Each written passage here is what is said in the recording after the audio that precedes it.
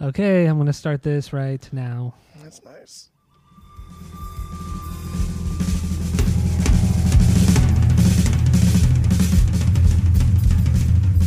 Welcome back to Asinine Radio, a weekly podcast where we talk about music, and, well, that's pretty much it. So, let's go!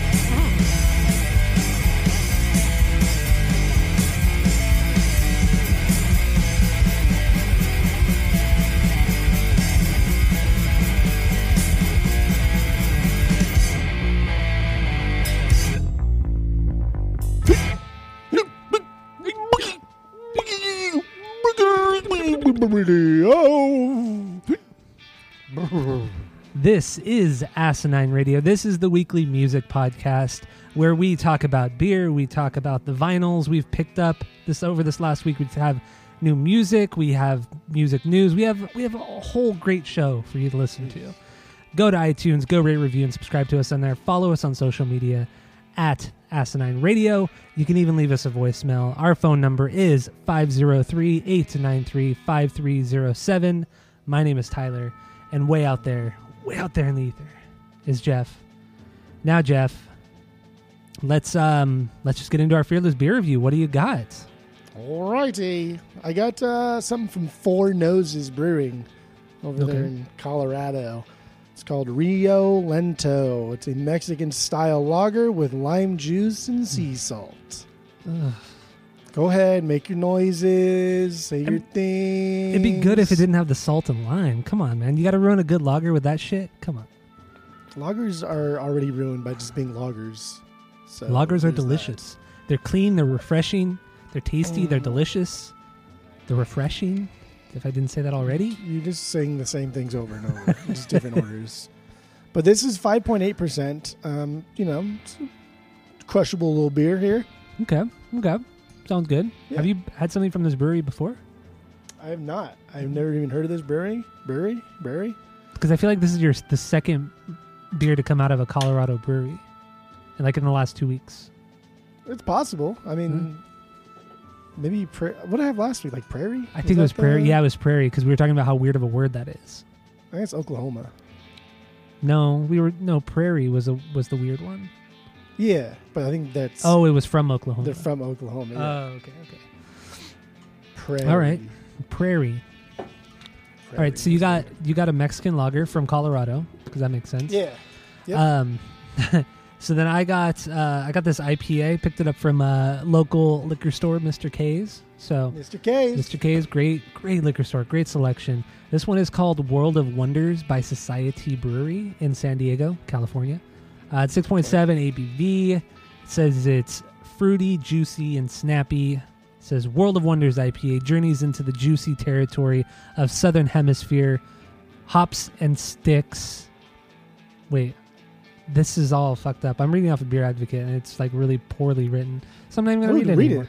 We'll read it. See what... World of Wonders IPA journeys into the juicy territory of Southern Hemisphere. Hops and sticks the landing for a clean fish. So, there you go. Demanding for a clean finish? I think it was for a clean finish, but they put fish. Sure. So, there you go. That's mine. That's my IPA, my World of Wonders IPA. How gross would it be though when you drank it and it literally tasted just like fish? Oh, dude, I would probably throw up. And I opened it and it sprayed all over my face just now. Yeah, that's what you get for being a fucking twerp. Oh, okay, here we go. I'm pouring it right now. You already got yours poured? Yes, sir. Okay, you ready for this? Yes, sir. Okay.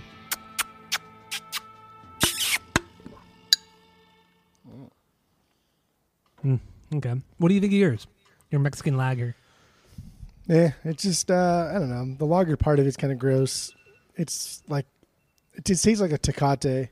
Ugh, that's the worst. Tecates are nasty. It's that kind of skunky lager taste, Yeah. Yeah, this is, not good. I got like a 3 out of 5 on Untapped, so. That's not very high. But craft Mexican lagers never really do that well anyway. True. From what I've seen.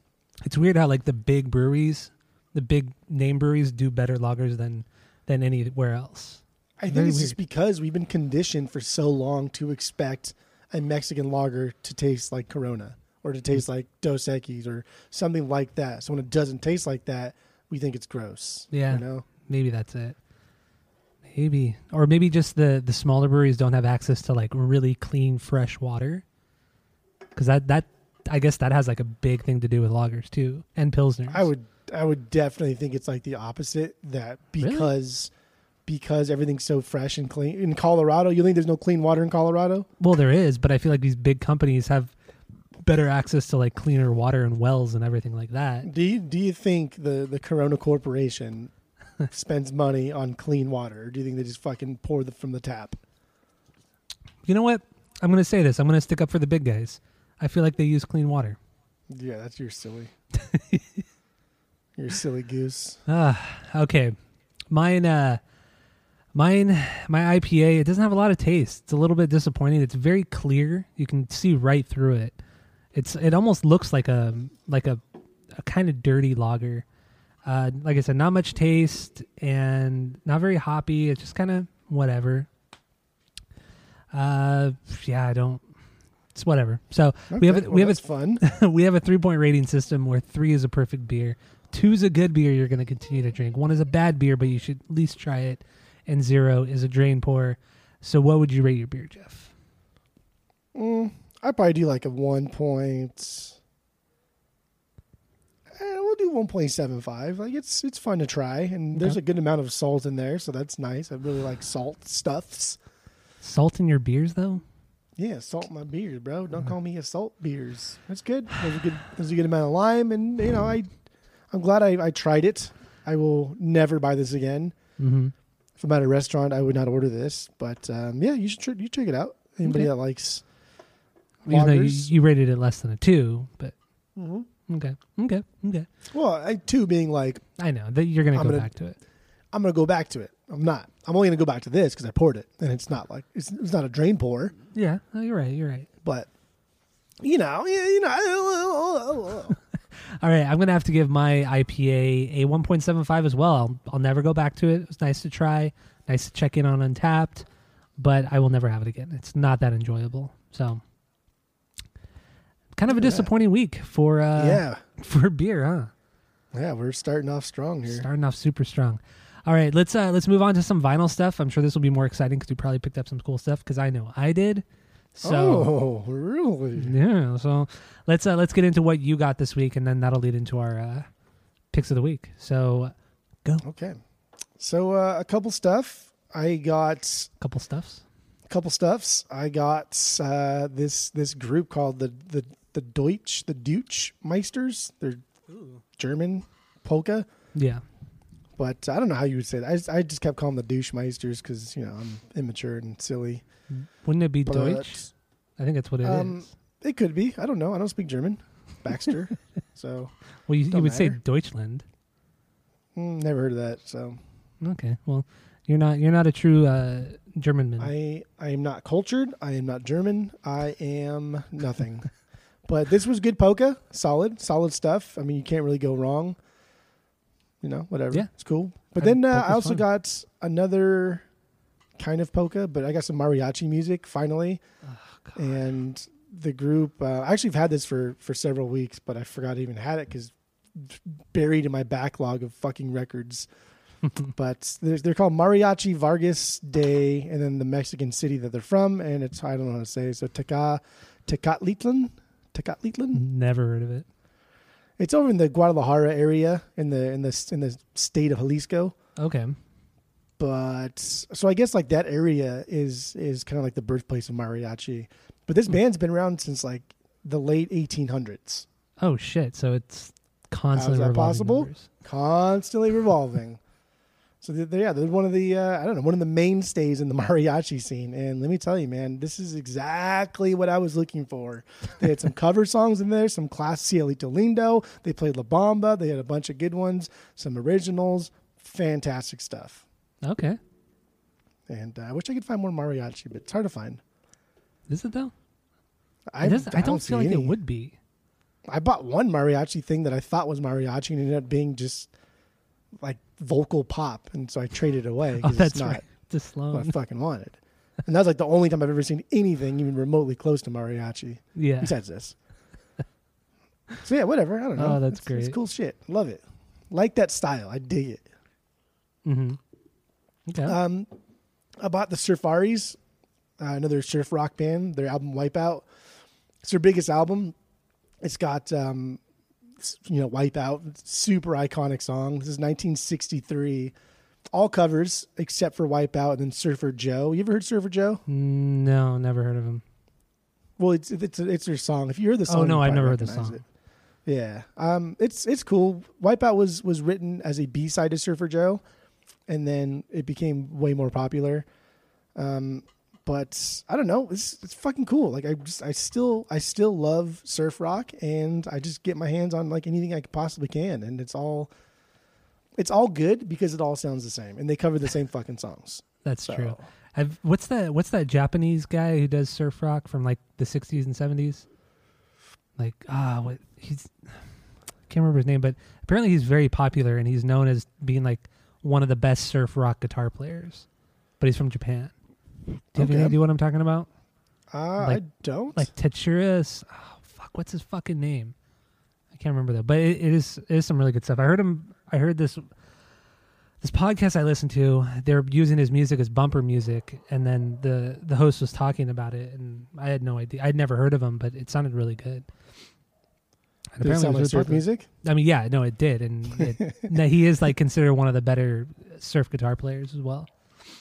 So can't remember his name though, but I thought you might know. The Survivors are kind of cool. Their drummer is also the singer when they do sing, if and when they sing. Mm-hmm. And that iconic, that laugh before Wipeout, it goes like, Wipeout. Yeah, That was from their manager at the time. He was the one that recorded that. damn, that's iconic. So, it's fucking good. It's a banger of a song. It's that drum solo is just like he's just going off on it, and it's fantastic. Mm-hmm. But then they cover like Tequila and they cover everything else. What the? That's boring. Yeah, that's all right. I mean, Tequila is only fun like once a year to listen to. Tequila, Green Onions. What? Green Onions. Remember the ding ding ding ding ding ding ding ding? That song? No, I don't. Maybe if I heard You it. fucking know Green Onions. I don't think I do. I really don't think I do. Guarantee you do. No. Oh, Just so say yes. okay, yes. Then Okay, I see, remember. I knew you knew it. Takeshi Tarachi. That's the guitar player. Sorry. Oh, the Japanese guitar player? Japanese guitar player. Takeshi Tarachi. There you go. Okay. I've not heard of him, but I'll keep an eye out. Surf rock's another thing too that's hard to find outside of the Ventures and like Jan and Dean and then Beach Boys. Yeah. Well, yeah, most places don't have a surf rock section. I don't even know where they would put it most of the time. Maybe like World? I put just rock mine in and roll? soft rock until I get enough surf rock. Then I'm going to make its own surf rock tab. I would think at this point you have enough. I got quite a bit. I probably got like almost 20 now. They're so short though. I can like throw them all on. They're like 25 minutes each. It's just simple listening. But then I get tired of listening to Tequila fucking 45 times. I don't know why people always cover that. It makes no sense. It's all the time. It's so annoying. Really is. That's a good song though, but like once a year it's good. Yeah, I agree. Let's see here. Grateful Dead. This is the one I traded for that one I thought was mariachi, but ended up being pop vocal stuff. Lame. But Grateful Dead in the Dark. This is their 12th album from 1987. And the first half of this was super solid, and I loved it, and it was just good Grateful Dead that I liked. And the second half was just kind of lame. It was more. It seemed like they were writing songs to be played like on the radio, more structurally sound songs, and just not the kind of like folky psychedelic Grateful Dead that I like. And I was a little disappointed. Where does this sit in their discography? Like, is it their 8th album or what? I said it already, but it's their 12th. Oh, I didn't hear. I'm sorry, I didn't hear you say the 12th album. It's okay. It's okay. It's okay. Those are the 12 albums. They only have 13 albums. They just have a fuck ton of like live albums. Only have 13 albums. When was the? Well, considering how long they've been around. Yeah, I guess so. What, since like 62, 63 to whenever Jerry Garcia died? yeah, the first album came out 67. That was their self-titled Grateful Dead. And then he died in 92 to 94-ish, somewhere around there. Mm-hmm. But In the Dark. And then their last one was like 5 years before he died. But they've released probably like 20 albums, most of which are like live stuffs and then comps. But some of the comps always have like unreleased B-sides or unreleased live stuff. So they're good. So good band. they release so many live albums because they jam so much, right? Outside of the normal songs. Yeah. So see, like that's kind of what Mars Volta need to do. But going in line with that like concept, this album is kind of cool because the way they recorded it was they recorded it on a stage with like in a theater with everything turned off, all the lights off, nobody in the audience, and they put like lights on like right in their faces as they're just jamming on stage. That's how they recorded most of the drum and the bass tracks to kind of get the feel, to get the vibe of playing in front of a live audience. So the first half is like very jammy and it's very cool and you can tell they're just vibing off each other. But the second half, I don't know, it just seemed like it was more structured. It was more predictable where they were going with them. And I was okay. That's overall the album's good though. I mean, at least you like most of their stuff, so it's not like a big hit when you don't like it. You know what I mean? It does suck for the Grateful Dead because I'm always hesitant to buy. Not really anymore because I really like them. But when we first started collecting, I was hesitant to buy like their first album because I always see it for like $15, $20, $30, and just like, dude, I'm not going to drop like $30 on an album that I may not even like because that would suck. Yeah. So, but now that I'm more familiar with them and I like pretty much everything that I've heard, I'm more willing to spend more money on something that I don't have. Let's see here. I listened to Three Dog Night. I have 3 albums by Three Dog Night. Where did you get those from? I don't know. In one of the they were free. In one of the piles that we got at some point. I was trying to get through a bunch of backlog in one day, and then it was a ride. So yeah, Three Dog Night. I had their first album, their second album, and then a live album that was in between the first and the second. And one thing I've never known about Three Dog Night is they were formed by 3 vocalists and then hired a band to play with them. That's so lame. How, dude, I never knew that. I never knew that either. Right? I never knew that, but I think that's really lame. So like the first album is just like they're self-titled, or it's called One in some instances and represses, because the first track is that song One, like one is the loneliest number. Oh, that's that song. them? That's not their song, but that version that everybody knows is their version. It's a Harry Nilsson song, but that's their version is the one that everybody knows. Yeah. And I was like, oh, this is cool, dude. Like, I'm down with this. This is pretty tight. And the rest of the album was just kind of fucking lame. And so I was very discouraged. And I said, okay, here's another live album. I said, I put the live album on after it. And I thought, dude, they got to do something cool with a live album. And it was boring. And so halfway through the live album is when I was like, why is this band so fucking boring? And that's when I looked it up and realized it's because they're vocalists and they hired a fucking band to play with them. And that was lame. Yeah, that's I don't like that. It's very like record label, kind of a very record label thing to do. But their third album, Tyler. Their third album. Their third album was good. I dig it. Like I would go back to it. It's good. It's just good like blues rock. It's solid. Okay, I wouldn't have expected that, but after the first 2, I didn't expect it either. But like my biggest problem with the live, it was recorded at the old Forum. My biggest problem with the live one was it wasn't fun. Like I didn't feel like I was having fun. It was boring. They just played boring songs. There was no jamming. There was no banter. There was no crowd interaction. It was just, I don't know. Boring music for boring people. Yeah. Three Dog Night, man. Yeah, I have no interest to ever listen to them. I really don't. You should just get rid of them. Get rid of those records. What am I going to do with them? Nobody wants to buy them. Just they're not worth anything. Put them in a bin. They go for like $1 on Discogs. Yeah, we'll just put them in a bin, like, and then give it to, trade it in. But then he'll give me like $1 for them. So it's better than $0, isn't it? One is better than $0 is actually better. There's no winning with you. No winning with you. There is not. I listened to another Rolling Stones album. Okay. You're Aftermath. Stonesman. Yeah, this is like their fourth or sixth album, depending on the continent of release. Mm-hmm. From 1966. The American version has Paint It Black on it, so this is that album. Ooh. But it's weird because the English version doesn't have Paint It Black on it. Was it? So only. Do you know the reason for that? No, I couldn't find why. I guess it was released as a single at some point, and the American version picked it up and put it on the album. Because this is their fourth American but sixth UK release. Maybe, I mean, they had to have the U.S. version had to just put it on there just to sell more full-length records. Right. As on top of the single. That's the only explanation. But then had it not been for the U.S. release, and that song would have never made it onto an album? Probably except for not. like comps and stuff? Probably, yeah, more than likely. That's kind of cool too, though.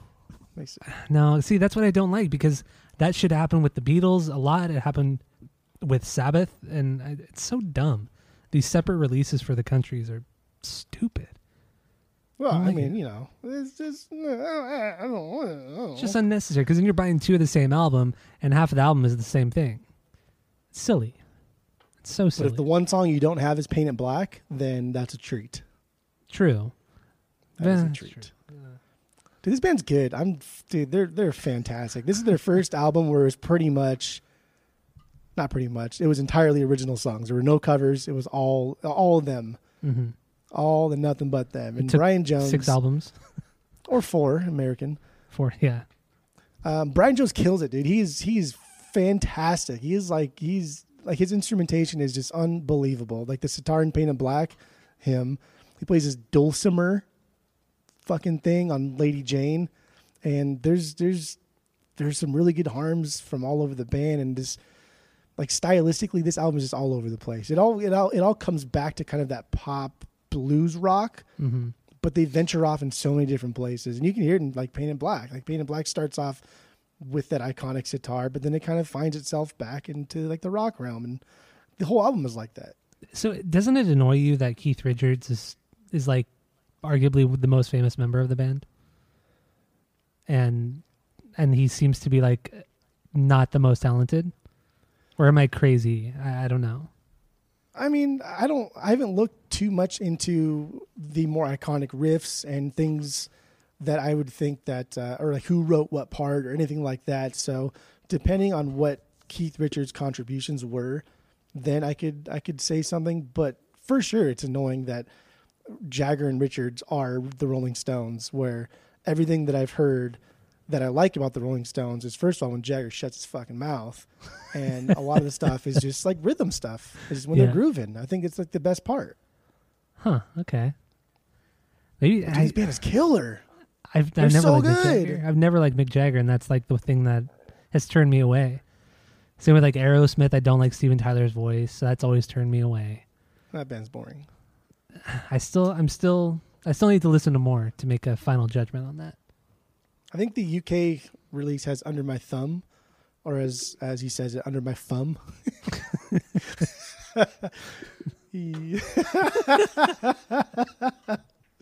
That's how I just kept saying it. Under my thumb. Oh my god, that's so Fun stuff. stupid. Yeah. So I also finally put on At the Drive-In Interalia. Fucking finally, dude. Yeah. Dude, I got like records everywhere now. They're just like, I'm putting one record away, and I'm like, oh shit, why did I put this here? Oh, because I was gonna listen to it next when I was sitting over there, and then fucking forgot about it. Fucking month So later. I need to get like organized. I need to put everything where they're supposed to be. You need to take so whatever. inventory again. That's what you need to do. I only take inventory of things that I listen to. So when they touch the stylus, when I drop the needle, that's when I take inventory, and then so it's, I don't know, it's hard. I have so much backlog, it's ridiculous. Yeah, same here. Ridiculous. But it's a good record. It's solid. I mean, Yeah, I know. sounds great. We did it on the pod. It's their worst, but No, it's dude, still shut good. up. You know it's not. It is. It is Oh their my worst God. record for It is sure. not. But it doesn't mean it's bad. You're so dumb. Not their Well, worst. It's definitely their worst. It is not. Get out. Is it colored? I don't remember if you got. Yeah, it's Oxblood. Oh, you got that one. You got that variant. Okay. Okay. Isn't that the same one you got? No, mine's like bone white and black. So half of it's black and the other half is white. Oh. Yeah. Yeah, you got the blood splatter, right? Or blood red? It's just, it says ox blood, and I figured it would be like this really crimson looking thing, but it's basically just like maroon. Okay. That's still So it's cool. not- Better than black. Yeah, it's cool, but I would have rather had some really dark crimson blood looking thing. I need to go back to Inter-Alia. I need to spin that one again. It's been a while. You should. It's their fourth best, so It's actually their second best, but that's okay. that's crazy. Right. The way she goes, boys. Listen to four Edie Gourmet albums. Just Fuck. boom, boom, boom, boom, back to back to back to back. They're only like 20 minutes, so they weren't very long. Still a but lot. it was good, dude. I had really no problems. It seems like the later on, either like her really, really early stuff, like the first couple, years that she was singing are really good. And then later on stuff, like in the 70s were really good. Everything in the middle just kind of muddles together. So What is it more like big band or is it? So like 50s Edie Gourmet is just like her belting him out, singing with very little band backing her up. Mm-hmm. And then when she married Steve Lawrence early in the 50s and they started doing their own thing, that stuff is pretty good. But when she really got it was like the mid 60s when she hooked up with the trio Los Ponchos and they did like a lot of Spanish styled stuff. That's good. But I don't know. Otherwise, it's just like it's like tequila, right? That's the song. You just I hear the same song over and over and over and over and over. All right. I don't know. That's all right. How many records of hers do you have now? Like 12? No, like 9, 10. No. Yeah. It's a lot. It's a lot. I got rid of one because it was a Christmas album. You're so couldn't dumb. do it. Why? Couldn't do it because I'm only going to keep one Christmas album. That's it. Oh my God, you're so stupid. The only one worth keeping. I mean, that's No. Duh. All Christmas albums are worth keeping. that I would is even get an entirely Elvis. Not true. I would even get an Elvis Christmas album. See, now you're being hurtful. You're being crazy. You're not even making any sense. Well, that may be true. All right, what else you got? So I had this Isaac Hayes record, Black Moses, Okay. and like 2 songs in, I was like, okay, this is really cool. It's a double LP, and I was really excited for it because I got this one for free too. And like it skipped, and I was like, God damn it! So I cleaned it, and it skipped again. So I put it to the second side skipped, and then I noticed, like, damn, this is really thin. Like somebody must have wore this down or listened to it a lot for it to be so thin, and that's probably why it was all scratched up. And so then I also noticed on the back it said that the record was this Dynaflex stuff. You ever heard of this? No. So like imagine like 3 of these Dynaflex records stacked on top of each other would equal like one 180 gram record. Like they're so fucking thin. I have a few records that are unusually thin and very light, and I thought it was very weird, but I never had any issues playing them. I think, okay, so like this Dynaflex stuff, like apparently in 1969, RCA started repurposing old, unsold, and unused records and then remelting them down and then reusing the old wax. And they claimed that because the records were so thin, they wouldn't warp and they would last a long time and they would sound better. But, I mean, that doesn't make any fucking sense. That doesn't make sense, yeah. Right? That makes It'd be no the sense. It opposite. just sounds like you're being cheap. And So so I get you're like, cutting I don't know. corners because you fucked up and didn't sell the records. Exactly. That's what it Like, sounds it doesn't make any sense, but I don't. And then like I was reading articles and stories about people who would have their Dynaflex records and they would notice like in the outer rings, they would notice like old labels. Because what they would try to do is they would try to like stamp out the circle, the label in the middle, and then reuse the outer side. But then pieces of paper would get caught in like the pressing process. So people were saying like, oh, look, here's a picture of a little shred of paper melted into my wax. That's like, so weird. Dude, it's trash. That's fucking trash. It's so weird. But I've never heard of that. But then people were also claiming that they would warp from just the pressure of being in the shrink wrap and then sitting on the shelf at record stores. That's how thin they are. And then you can see like videos and pictures of people like literally folding them in half like tacos and creasing them. What the fuck? That's so weird. But RCA discontinued in the late 70s. I can't believe it took them 10 years to do it. Cheap bastards. Yeah, that's pretty bad. That's pretty bad. They probably spent so much on marketing, like these new Dynaflex things, and it was just a disaster. Well, I mean, clearly it worked for 10 years, and they probably made a lot of money, or they probably saved a lot of money doing it. They probably thought they made a lot of money because they're just repurposing old records. So I think that's probably why it lasted as long as it did, because it's not costing them any more money. Yeah. You know? Yeah. I don't know. That's But yeah, shiesty. I didn't get to listen to Black Moses, but I did learn about this Dynaflex shit, so I will be more now you wary know. if I ever see that shit again, because that was whack. Does it say on the record that it's Dynaflex? It says on the back of the sleeve, and then it says on the inner sleeves Dynaflex, and then I think it does say on the record itself Dynaflex. Damn. They really want you So to it's know. everywhere. Yeah. Well, it's good for us now because we know to look out for that, and it's right there in the open. Yeah. So, okay. That Yep. sucks you couldn't listen to it, though. Did you at least Yeah. throw it on Spotify? No. Man, I see it all the time out in the wild, and it's like, like $9-10. And the first two songs that I heard were really good. It's supposed to be one of his best, one of the records that meant like the most to him. Mm-hmm. And I had the Shaft soundtrack, and that's a banger of a soundtrack. That is a so good soundtrack. I'm not worried about it. I'll pick it up if I see it. Okay. I'm sure you'll get As long it. as it's not Dynaflex. I'm sure you'll get it in like a bin or something off of OfferUp. Who knows? That's where I got it. I was like, what the hell? This is like the first time I've ever got any kind of like real soul or R&B stuff out here. Usually it's just a fuck ton of like Lawrence Welk, old country, and then big band stuff. Rarely ever do we get any kind of R&B or soul. I mean, that makes sense if you look at like the demographics of Yeah. Arizona, 30, That's why I 40 was years so ago. stoked about it. Yeah. That's interesting. Okay. But Isaac Hayes, too, was like one of the biggest of that era in soul and R&B. So makes sense.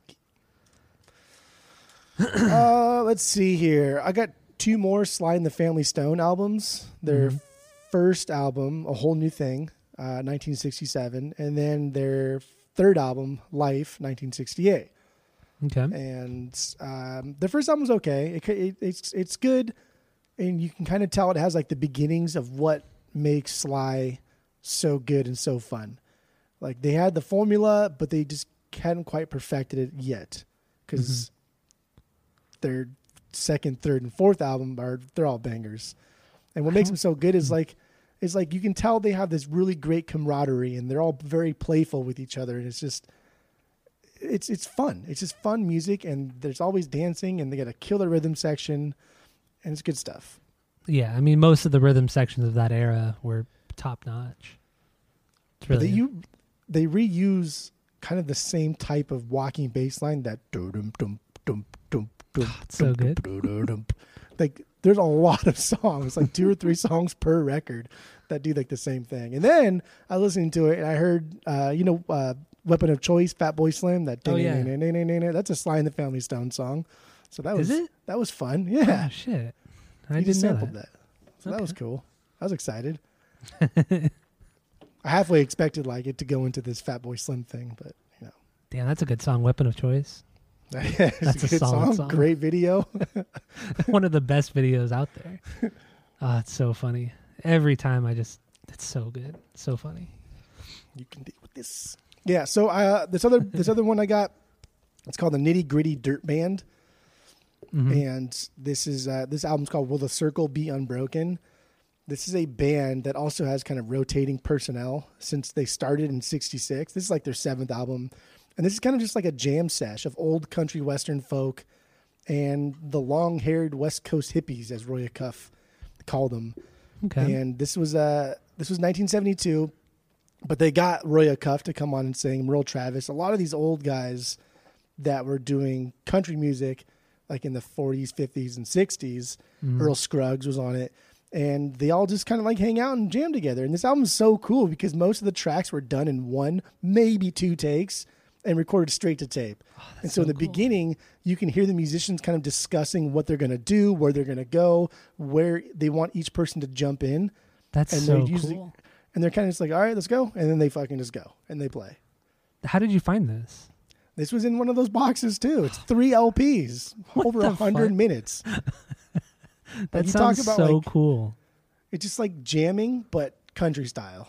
And half of the songs, there's no vocals. It's just everybody's just jamming, and then you can tell like when they're trying to like motion to each other because like it's so apparent that like the banjo player will come in super hard. Then you know like okay, they probably all looked at him like, hey, you should come in right now. Fantastic. I know you already said it, but what year was it again? 72. 72. And this is their 7th album, you said?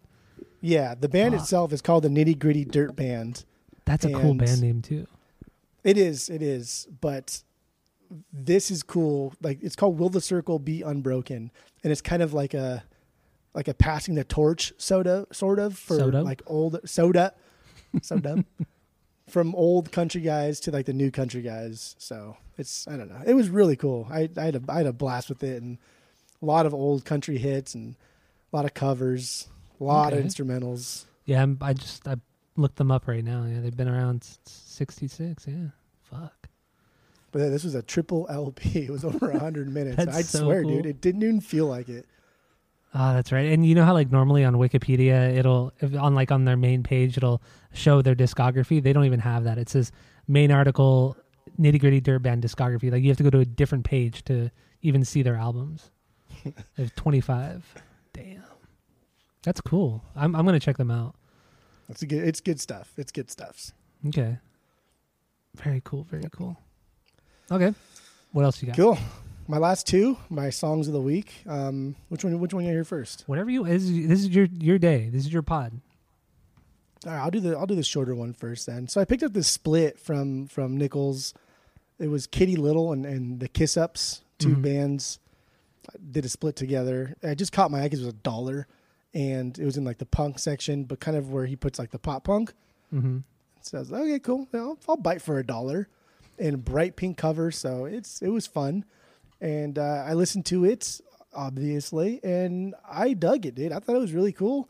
And it's just kind of, it's just what I was looking for in the pop punk realm, but it was still very different sounding to where I wasn't going to just shelve it and get bored with it. Like I will come back to it because it is a little bit different than normal pop punk. It's a little power pop punk and kind of drum and bass stuff, and even like punk at times. So it's good. But I found like virtually no information online about these two bands. Yeah, I've never heard of them either. And you got lucky for $1 for this. I thought this was pretty good. I mean, I only listened to the one song, but the one song, that I thought it was pretty good.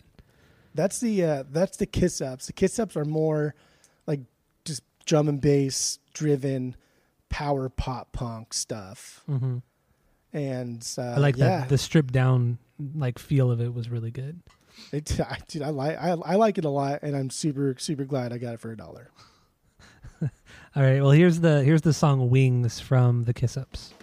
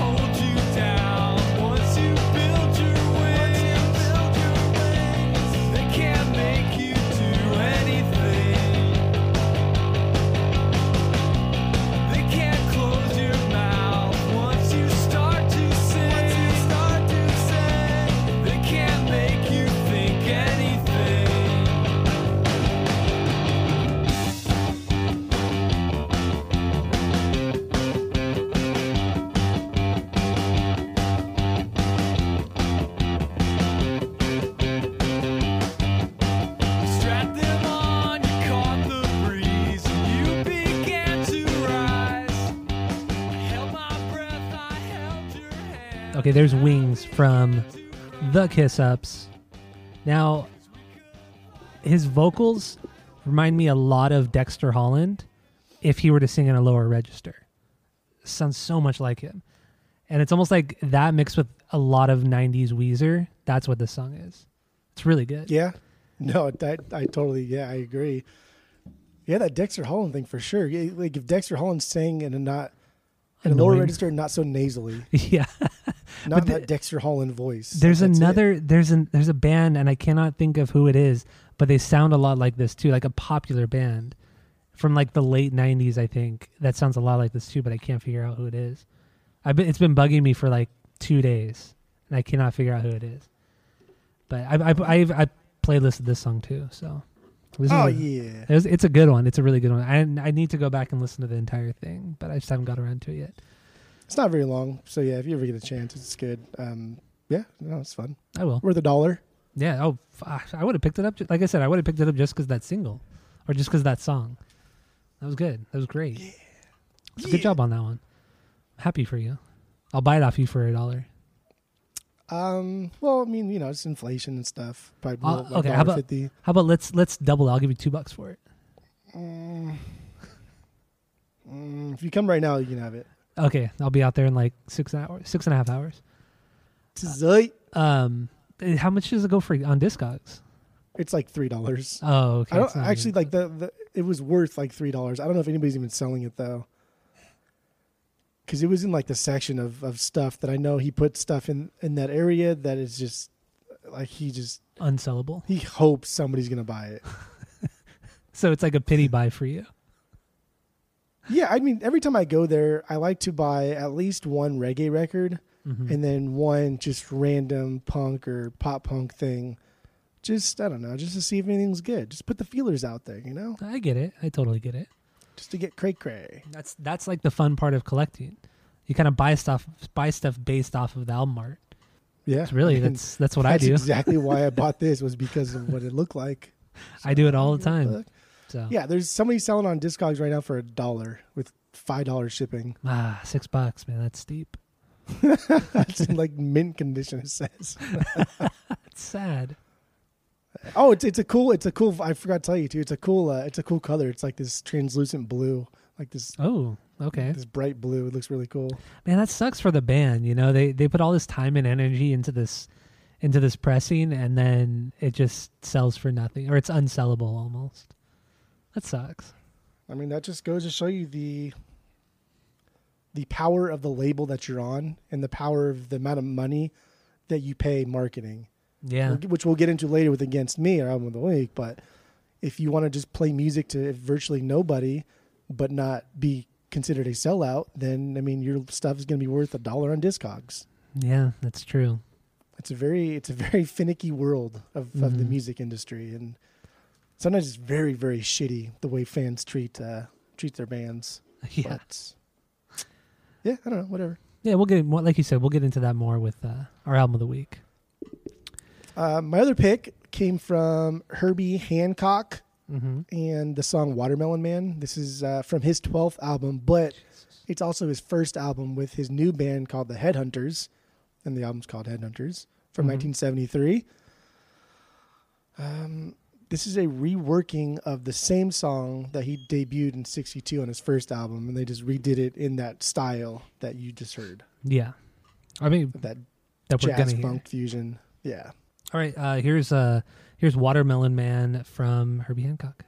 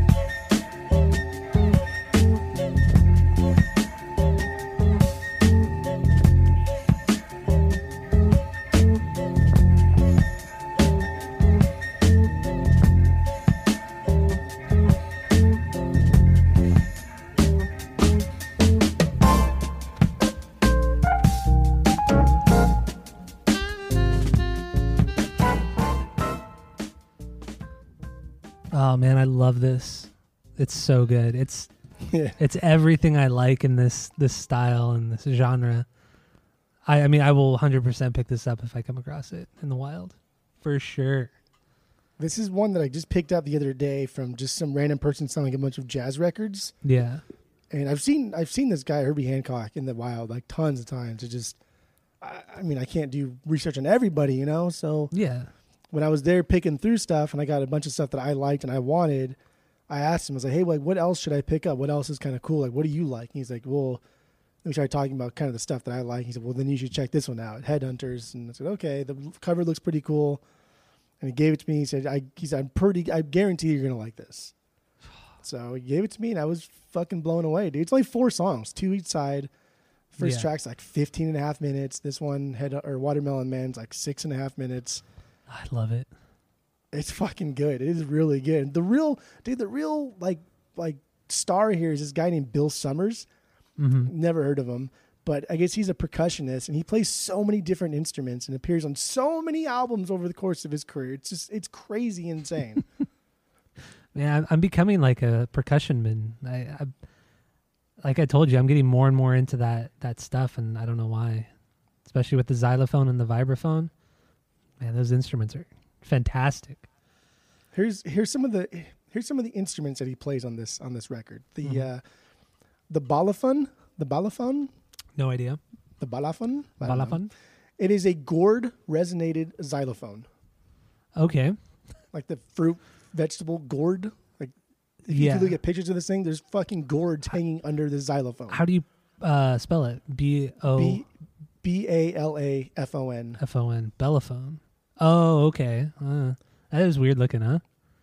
That's so cool, though. That is so cool. He plays the surdo, S-U-R-D-O. Just a large bass drum used a lot in Brazilian music. Okay. Yeah. I've seen those before.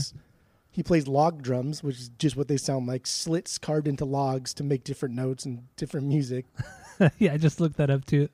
There's like a bunch of like cool. YouTube videos of it. What is a log drum? Yeah. And then a cabasa, which we know what this is, but I never knew what the name was. C-A-B-A-S-A. It's a handheld percussion instrument that has like the steel balls wrapped around it, right? Yeah. Mars Volta used to use these all the time. Or Cedric used those to. Those are so fucking cool, but I never knew what they were called. Yeah, neither did I. But this is cool too because there's no guitar in this entire album, and in its place he plays the clavinet, like that electronic piano. Yeah, and he plays where a guitar would normally go, like different like rhythm stuffs and chordal changes. He uses the clavinet, so there's no guitars because you want to get away from that and get really into like the funk style and really heavy driven bass lines and things like that. Almost a little bit like how De Facto was, Yeah. They refused to use guitar on the records, at least, and The crutch. Yeah, that's great. That's so cool, man. I'm curious. Like, is Herbie Hancock is his other music similar to this, or was this kind of like a very specific era of his career? This starts this style for him. Mm-hmm. I haven't listened to a lot of it. This is the only one I've heard, but this starts this new style. Before this, I know he did a lot of things in the same vein as like Bitches Brew. Okay. That was an inspiration for him for some other earlier albums. And a lot of the artwork kind of is either done by the same person that did the Bitches Brew artwork or it's in that style. Okay. But this was the first time when he really wanted to dive into the funk and then use a lot of different instruments in place of a guitar and just very unconventional stuff. It sounds so good, though. That was so cool. Yeah, it was good. Damn, coming in with the bangers, man. It's great. Oh shit. Okay, you got anything else on this one or on your picks at all? No, I don't. That's it. Okay. All right. That's all. Let's get into mine real quick. Shouldn't take too long. I don't have that many. The first one here, we talked about this record extensively, like 4 weeks ago. And that's Weezer and their album Everything Will Be All Right in the End. I finally got this in the mail. Took fucking forever because the U.S. Postal Service sucks. Finally got it.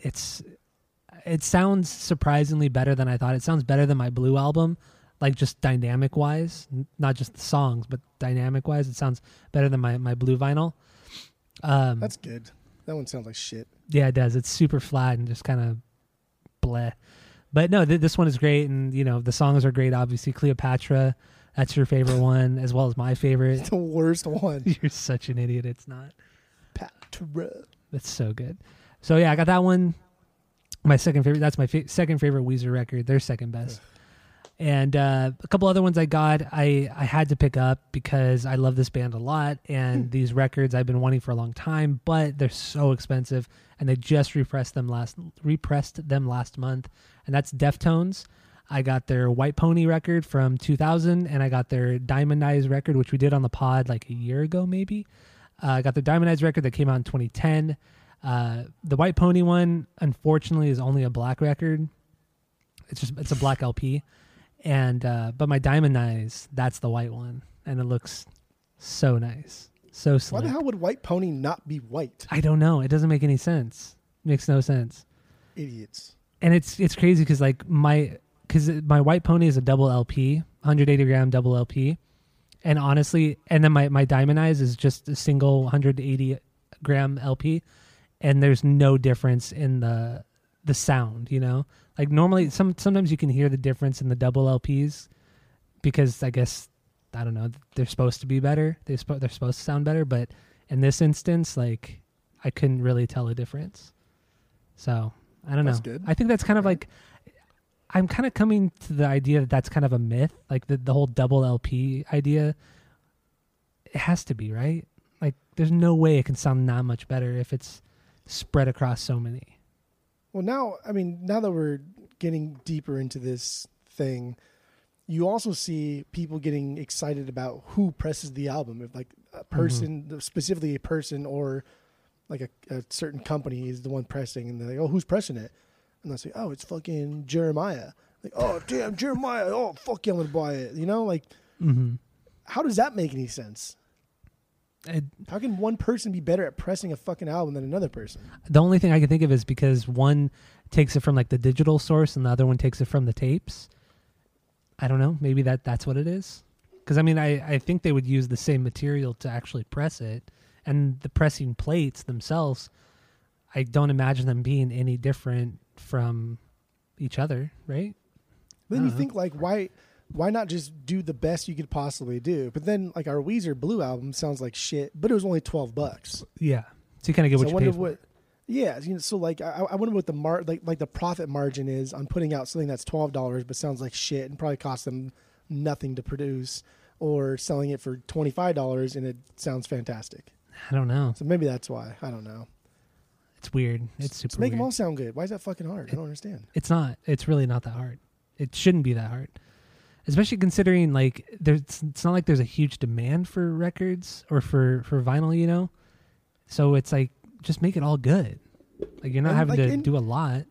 And they know we'll pay premiums for stupid shit like colored vinyl, for like doubles, for gatefolds, for jackets, for like, we will pay it. Just make it sound good. Exactly. Yeah, you're totally right. It's so dumb. Okay, so the next one I got here. I finally picked this one up, or I finally listened to it, I should say. I got it a long time ago from you. You had found it out in Arizona, and it's Focus. It's their second album, Moving Waves, which is also known as Focus 2, depending on where you're at in the world. This one came out in 1971, and Focus, if you don't know, they did that very kind of popular prog rock song, Hocus Pocus, where he yodels in it, he plays the flute, he whistles. It's a wild song. It's probably one of the most unique and weirdest wild prog pop songs I've ever heard. It's bizarre, but I picked up that record, or I got it from you, and it's great, man. There's no issues with skipping, a little bit of surface noise, but it's nothing crazy. But it's a solid prog record, solid stuff. And yeah, I like it too. I don't think it tapers off toward the lot, end. Yeah. After Hocus Pocus, but like, you can't. It's hard to top that song. Yeah, it starts off so strong with that song. It's an unbelievable song. So yeah, I got that one. Listen to that. Obviously, fantastic record. Let's see here. The next one I got was Emerson, Lake and Palmer. I finally got around to listening to this. I think I have one more one more ELP record to listen to before I've listened to all of mine already. But this one I listened to was Trilogy. Finally got around to this one. It's their third record. Came out in 1972. And it's just like a good extension of the first two records. It's not as good as Tarkus or what is the first? Is the first record just their self-titled, right? Yeah, I think so. Yeah. So it's not as good, but I mean it's an extension of that, but it's just really good. It is. They really have done nothing wrong except for that one weird record they recorded like in the Caribbean, which is called what's it called again? Beach or like beach or at the beach or right near the Beach Boy or whatever. I don't know. Do you have pictures at an exhibition? They're like live one in between Trilogy and Tarkus. Pictures of it. Let me see. Oh yeah, I have that one. That one's a good one too. This one, yeah. Pictures at an exhibition is better than Trilogy. Wait, why does it say Trilogy is the third record? That's weird. Trilogy is the third record, but it says on like if you go to the ELP's main Wikipedia page, it says Pictures is their third and Trilogy is their fourth. But then when you click on Trilogy, it says it's their third. So I don't know. But oh yeah, Love Beach is the bad one. Love Beach is the bad one. So the only ones I haven't listened to yet is Works Volume 2, which I have, and then I don't have Black Moon or In the Hot Seat, so I haven't listened to those yet. But those are the ones that were in the 90s. So I can't imagine they're very great.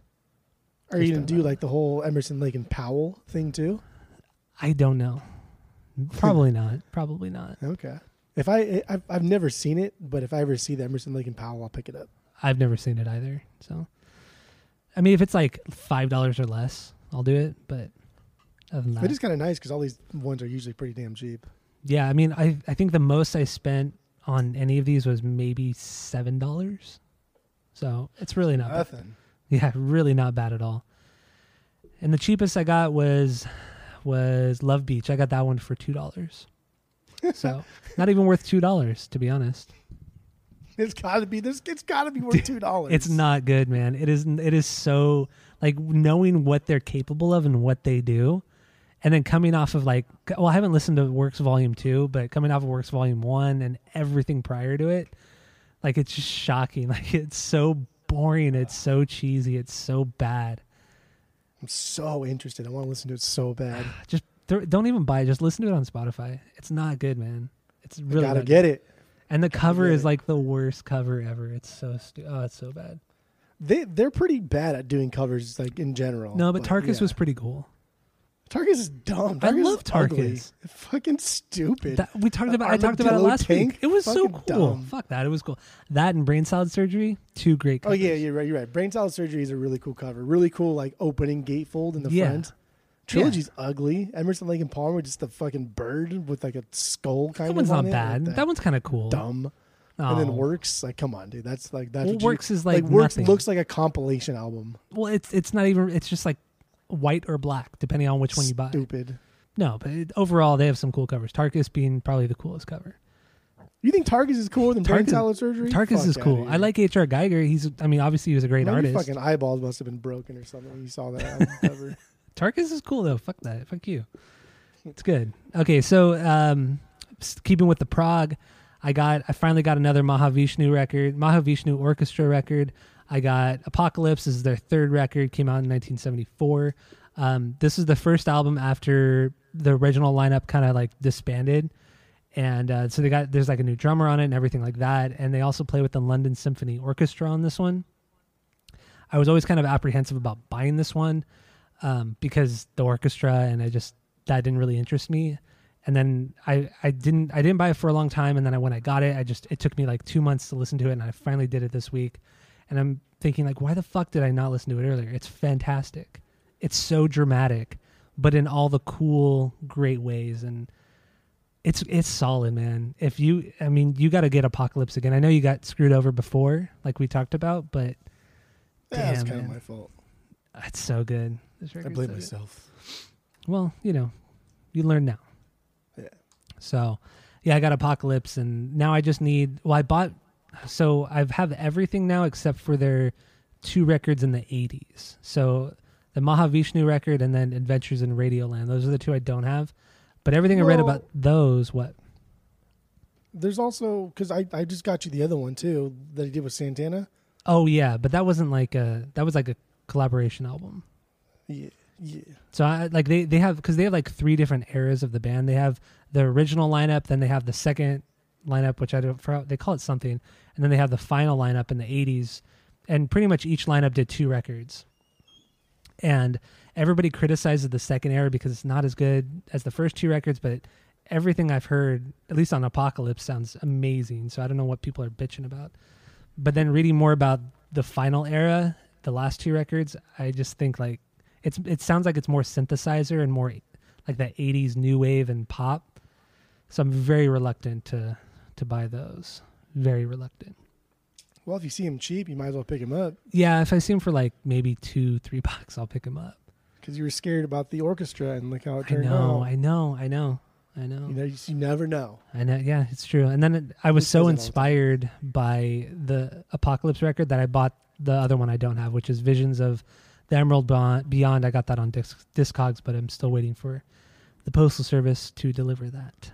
So, I got that Mahavishnu's Apocalypse, and then I also got, moving into hip hop, the final part of my pickups this week, my vinyl stuffs. I've been in this like really crazy hip hop mood recently, and I picked up the first 2 Czarface records. The first one being Every Hero Needs a Villain, which I think was 2013. And then I picked up the second record, A Fistful of Peril, which was, I think, 2014, like a year later, I think. And, I mean, the album artwork, some of the coolest album artwork ever. It's like that comic book style, and it's just all very kind of themed and very bright. And the records sound great. I mean, they're not flat at all. They just sound super solid. And for hip hop, they were like $20 each, not really expensive. So it's not bad at all. Yeah, I picked them up off Discogs, and they got delivered really quick. So I thought it was fantastic, and I'm just like super deep into like underground hip hop. I've been listening to so much of it. So this is good stuff. I'm going to pick up more from Czarface and some other groups and artists as well. So that's good. I mean, they're like a super group, so yeah, it's like obviously they're going to be good. Yeah, exactly. Can't go bad. Yeah, I mean, I listened to a little bit on Spotify before I took the plunge and bought 2 records for brand new. And I mean, I really liked what I heard on Spotify, so I'm not disappointed at all. And like I said, the artwork itself is just so cool. So got those. And then the last one here, picked this one up from Glass House Records on Pomona. And they do this thing every day. They do like these flash sales at 6:00 every day on Instagram. And you got to be quick with this stuff. You got to buy it really quick. Seriously. Shit goes fucking fast. Like within like 1 minute, it's gone. No, within like fucking 5 seconds, it's gone. So I got this one a couple weeks ago. It's DJ Jazzy Jeff and the Fresh Prince, Will Smith. You know, I picked up the debut record, the Rock the House. This came out in 1987. This one just kind of put them on the map, or put Will Smith on the map, really, and led to his career in acting and all that good stuff. And this record is so much fun. Have you ever heard this one? No. Did you like this song at least? Because this is my pick of the week. Late 80s hip hop is very difficult to kind of fuck up. It's pretty much like all good. It's all like the foundations of what we love in like gangster rap, and what we love in late 90s hip hop, and then what we love in like the conscious stuff. It's like, this is it. And it's crazy that this is their first album. They came out this hard. I know, right? Like, it's unbelievable that they can write something this good and they can tell this type of story. Because we all know like Will Smith and his rapping stuff as the Fresh Prince song, and how great that song is. Because he's a great storyteller in his music. It's crazy good. But to do it like on your first time? Yeah. Yeah, I know. What the fuck? That's not even fair. I was debating on doing this song that I'm going to play, and then there's a beatboxing song like right after it that's also really good, but I couldn't figure out which one I wanted to play, but I finally chose this one. But did you listen to the entire record? No, because I'm going to pick this one up. So. Oh, you are? Okay. Well, wait. Here's just one of those. This is kind of a hit. So here's just one of those days from DJ Jazzy Jeff and the Fresh Prince. Hold up, man. Let me go talk to my man. Yo, what's up, Prince, man? Yo, what's happening, Jeff, man? Hey, man, how you been? Hey, What, you wake up on the wrong side of the bed? I know those girls ain't messing with you again. man, it's not the girls, it's me, man. I thought it was the girls before. It's not the girls, it's me. What is it, man? Have you ever in your life experienced a day where nothing at all seems to go your way? No matter how hard you try to get out of the rut, you just could not break the string of bad luck. A day where Murphy's Law takes over your life, and you just can't seem to do a darn thing right. And when the day was over, you just had to say, you said, man, it's just one of those days.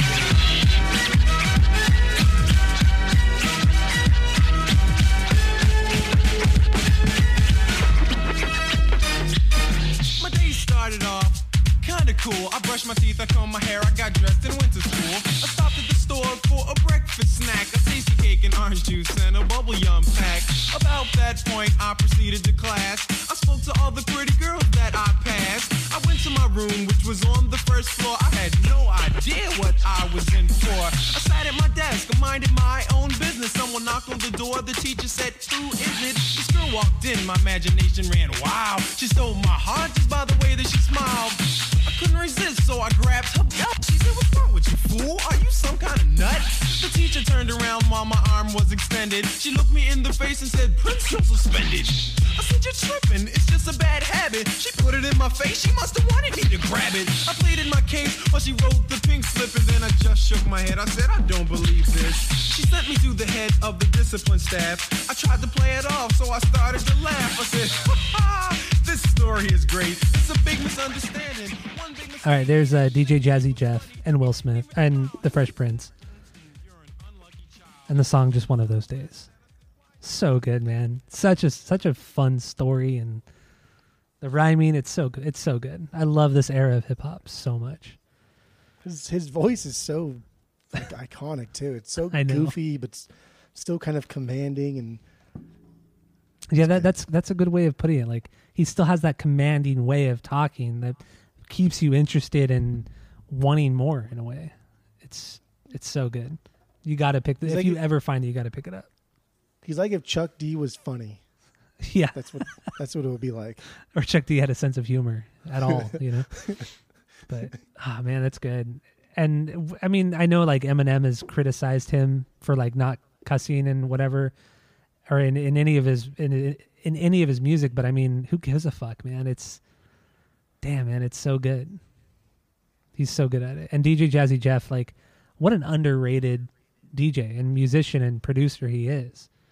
He has some I mean, when you listen to the record, you'll like understand what I'm saying. Like, there's some really cool stuff on here. I don't know. Yeah, I mean, besides just popular songs, I don't know too much about his DJing style or production and stuff. It's pretty sick. And I mean, eventually I'm gonna want to do this album on the pod, so we'll get more into that sometime in the future. And then you're gonna be forced to buy it. So it's only like, I mean, the cheapest I saw on Discogs was like $10. Yeah, but it's a little worn and stuff, so I don't know. Yeah, I definitely will pick it up though. I got mine 12 for Glass House, and it almost seems like it's in near mint condition and this is like a pressing from '88. Yeah, this pressing was from '88, and no scratches, nothing on it, and it's even in the original shrink wrap with an original sticker from 1988 on that shrink wrap, and then they just cut the original shrink wrap so you can get the record in and out. So everything is like in pristine condition on it. So do you keep that shrink wrap on, or you take it off? I kept it on, and then I put my own plastic jacket over that. Do you always keep it on, the shrink wrap? Most of the time, unless it's just like too much of a pain in the ass to keep on, then I'll take it off. If there wasn't a sticker on it, would you take it off? Probably not. It just depends on like how fucked up and worn the original saran wrap is or the plastic is.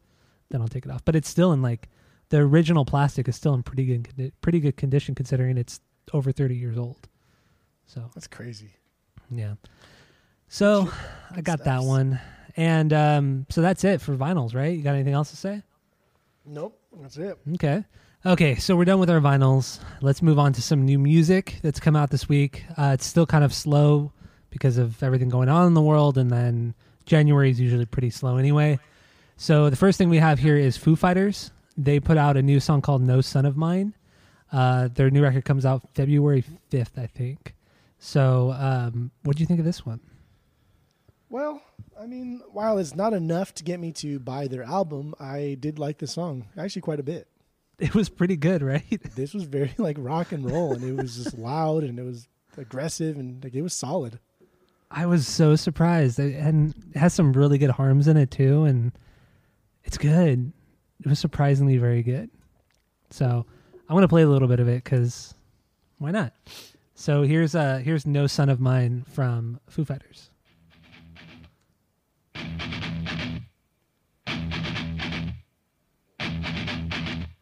No son of mine will ever do the work of villains, the will of fools.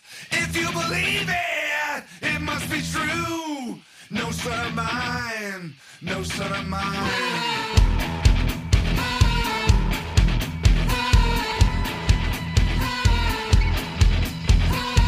No son of mine will ever need to beg forgiveness. No wicked deed, head full of evil, heart full of greed. No son of mine, no son of mine.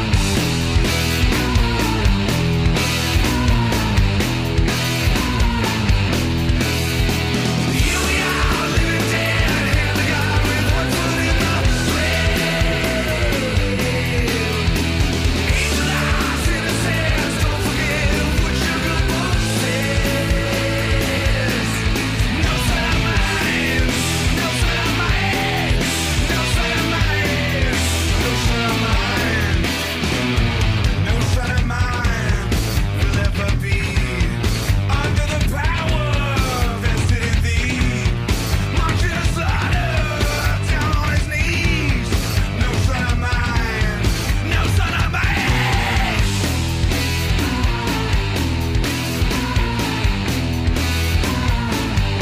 Here we are, living dead, hand to God with one foot in the grave.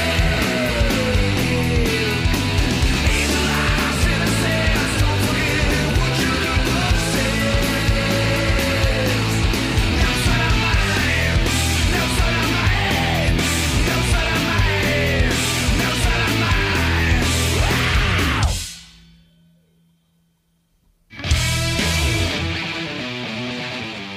All right, there's a bit of Foo Fighters and their song No Son of Mine. That was solid stuff, man. I was so surprised. That was so good. I was very surprised too. I thought for sure this was going to be another boring Foo Fighters song. I was so taken aback. I was like smiling when I was listening to it because it's really good. It's Yeah, so it's good. dumb. Okay. So now I'm definitely interested in listening to the full length. So there you go. The other new song came from Good Charlotte. The song is called Last December. Do you want me to play this one? No. Yeah, this one sucks, right? Yeah. Yeah, it's not very good. I don't know why we even talk about Good Charlotte because we don't really like anything they've done in the last almost 20 years. So it's like That's Anti-Flag, you know? Why do I put Anti-Flag on here? Yeah, I don't know. Or there's a couple other ones you do too, like Soilwork, I think. Taproot. But like all that that Soil dumb Work stuff. record that Korn. came out, that Soil Work record that came out like a month ago was actually really good. Oh yeah. So you didn't even listen to it. You don't even know. I Can't bought even it. spell Soil I Work. have it on vinyls. Can't even spell it. All right. Well, that's it for some new music. Let's get into some happenings in the music world. If you haven't heard, Alexi Laiho, the frontman, singer, guitar player for Children of Bodom, he passed away. He was, I think, mid-40s, like 44 or something like that. They haven't Yeah. released how he died, but yeah, that sucks. He was, I mean, Children of Bodom. I'm not a huge fan of theirs, but I mean, they're good. They're really good, but. Yeah, they Yeah, got some sucks. banger songs. I mean, I don't follow them closely. I know Downfall is a fucking banger of a song, Mm-hmm. but I don't know. It sucks. It's They've so been around young, for man. so long, and they've been around like since what, the mid '90s. Yeah, they put out a lot of material. They toured a fuck ton. Yeah, and like this band, just a band like this coming out of Finland, and then just kind of being as popular as they are all throughout the world is pretty crazy, especially here in the States for this style of music. It's pretty nuts. but they're like nobody really has anything bad to say about this band. It's a big loss for the music community and metal music in general. But Yeah. yeah, there you go. I don't even know how to pronounce the last Leho? name. I don't know. Laiho. And then another one surprised a lot of people was MF Doom, the rapper MF Doom passed away. He was 49, but they announced this on New Year's Eve that he had actually died on Halloween. So why they waited 2 months is very strange, but they did to announce his death, and he was 49. I don't think they released how he died either, but I don't think so yet. No. yeah. So, but I will say his vinyl, went up quite a bit in price on all of the third-party sites. Of course. And then another theory is going around is that they're repressing a bunch of his records in February, and I bought one of the represses already, and people are saying that this is all like something done by his estate or his family to not announce it until now, and then start the repressing process like 2 months ago, and then announce it now. So there's more of an urgency to get the repressed records. Yeah, that makes sense, what I'm saying. you have to, because these scalpers, like, it's outrageous. Like Some of these $300. Yeah, some of these albums are only worth like $30 average, and then all of a sudden now they're like $350, $400. It's nuts. I mean, he's gross. He's really good and he's great, but not that great. Not $350 great. No vinyl is worth that. Not even Mars Volta. No. No, especially Mars Volta. He passed away. And then Dr. Dre. I mean, everyone knows who Dr. Dre is. He had a brain aneurysm. That usually spells death. Like, that's not something people really come back from, but apparently he has, and he's doing well. Still in the hospital, but he's doing well. And that's crazy to me. Like, people just don't come back from that. Bruce Lee died from this when he was like 37, 38 years old. Like, this kills anybody. Like, it's crazy. I know somebody who died from a brain aneurysm. We went to high school with her. She died when we were like 23 years old or something like that. Yeah, he wasn't even that old either. So no, not at all. So, but yeah, he's alive and well, and another instance where his records have skyrocketed. So have they? I haven't even looked that one up. Yeah, God, they have. Annoying. And it's weird because the Glass House thing we were talking about earlier, how they do that the flash sale at 6 o'clock. Yeah, I kind of regret not buying it now, but they had the Chronic up for $25, and I kind of wish I would have bought it, but whatever. Oh, you can find that anywhere. Well, I know, yeah, maybe not now. Well, maybe not now, but yeah. So the Glass House was selling it, but I ended up buying something else off of that today. So while we were potting, actually. So yeah, there you go. Dr. J, he's doing well now. So good on him. AFI, my boys in AFI, they're finally teasing their new music, even though they were supposed to put out their album last year. But yeah, they just said it's coming very soon. You guys are getting a record, and so they're teasing it, and I'm excited because I love me some AFI. I'm going to buy the vinyls, so stay tuned for that. We'll talk about that. You can buy it no matter what? Yeah, I'm just going to buy it. Fuck it. I like, you know what? I like the Blood album. No, you didn't. No, Yes, I did. And I just bought another AFI record this week anyway, so. And I'm not going to tell you what it is until I get it. So, what do we have left? We have, the last thing here is Ticketmaster. They're very shisty, and they're just beyond shisty. Like, I can't believe that they would. What did they do, Jeff? I don't know. I wrote this like a week ago. I forgot what it was. They hire somebody to. Oh, they hired like a competitor's ex-employee and then asked them for their passwords and stuff, and then went into their something and. Yeah, they went into their databases and stole information, and they revealed like all of the logistics and statistics of this other their competitor, and they used it against them. And then I think they eventually bought him out because they like pretty much ran him out of business, and it's just disgusting. Like, Ticketmaster is just so gross. Corporate espionage, baby. Like, this is just so. It's unbelievable that they get away with it. Just think can't of like believe how it. long they've been doing things like this, right? For decades. That's all we know about. It's insane. Tip of the it's iceberg. Absolutely insane. Ticketmaster is the worst, but you can't do anything about it because they own so much. You know, it's astonishing. But like you said, what are you gonna do? What are you gonna do? What are you gonna do? Just don't go to those big fucking shows. Buy from the venue. But but a lot of those small venues are contracted through Ticketmaster or they're owned by Ticketmaster, so you can't even really get around it. And if you just go to the venue too, I mean, you're looking people buy all the tickets and scalp them anyway. Yeah, fucking pirates. God, I hate Fucked. Pirates. Fucking hate the Pirates. It's true. Not the baseball team, but people who scalp. I hate those You like- Pirates. You like the Pirates baseball team? Yeah, why not? Why not? You know? Because they're lame. No, they're not. They have cool color scheme, cool jerseys. I guess. Cool name too. So there you go. Yeah, that's all I got for this part. You got anything else to say? No, that's it. Okay, well, stay tuned for the main episode where we get into the Against Me record. A former I forgot what it's Clarity. called, a former employee. Searching for a former Clarity. That's what we're doing. And we're also going to rank all their albums. So stay tuned for that. Get into that. And that's it. That's all. There we go.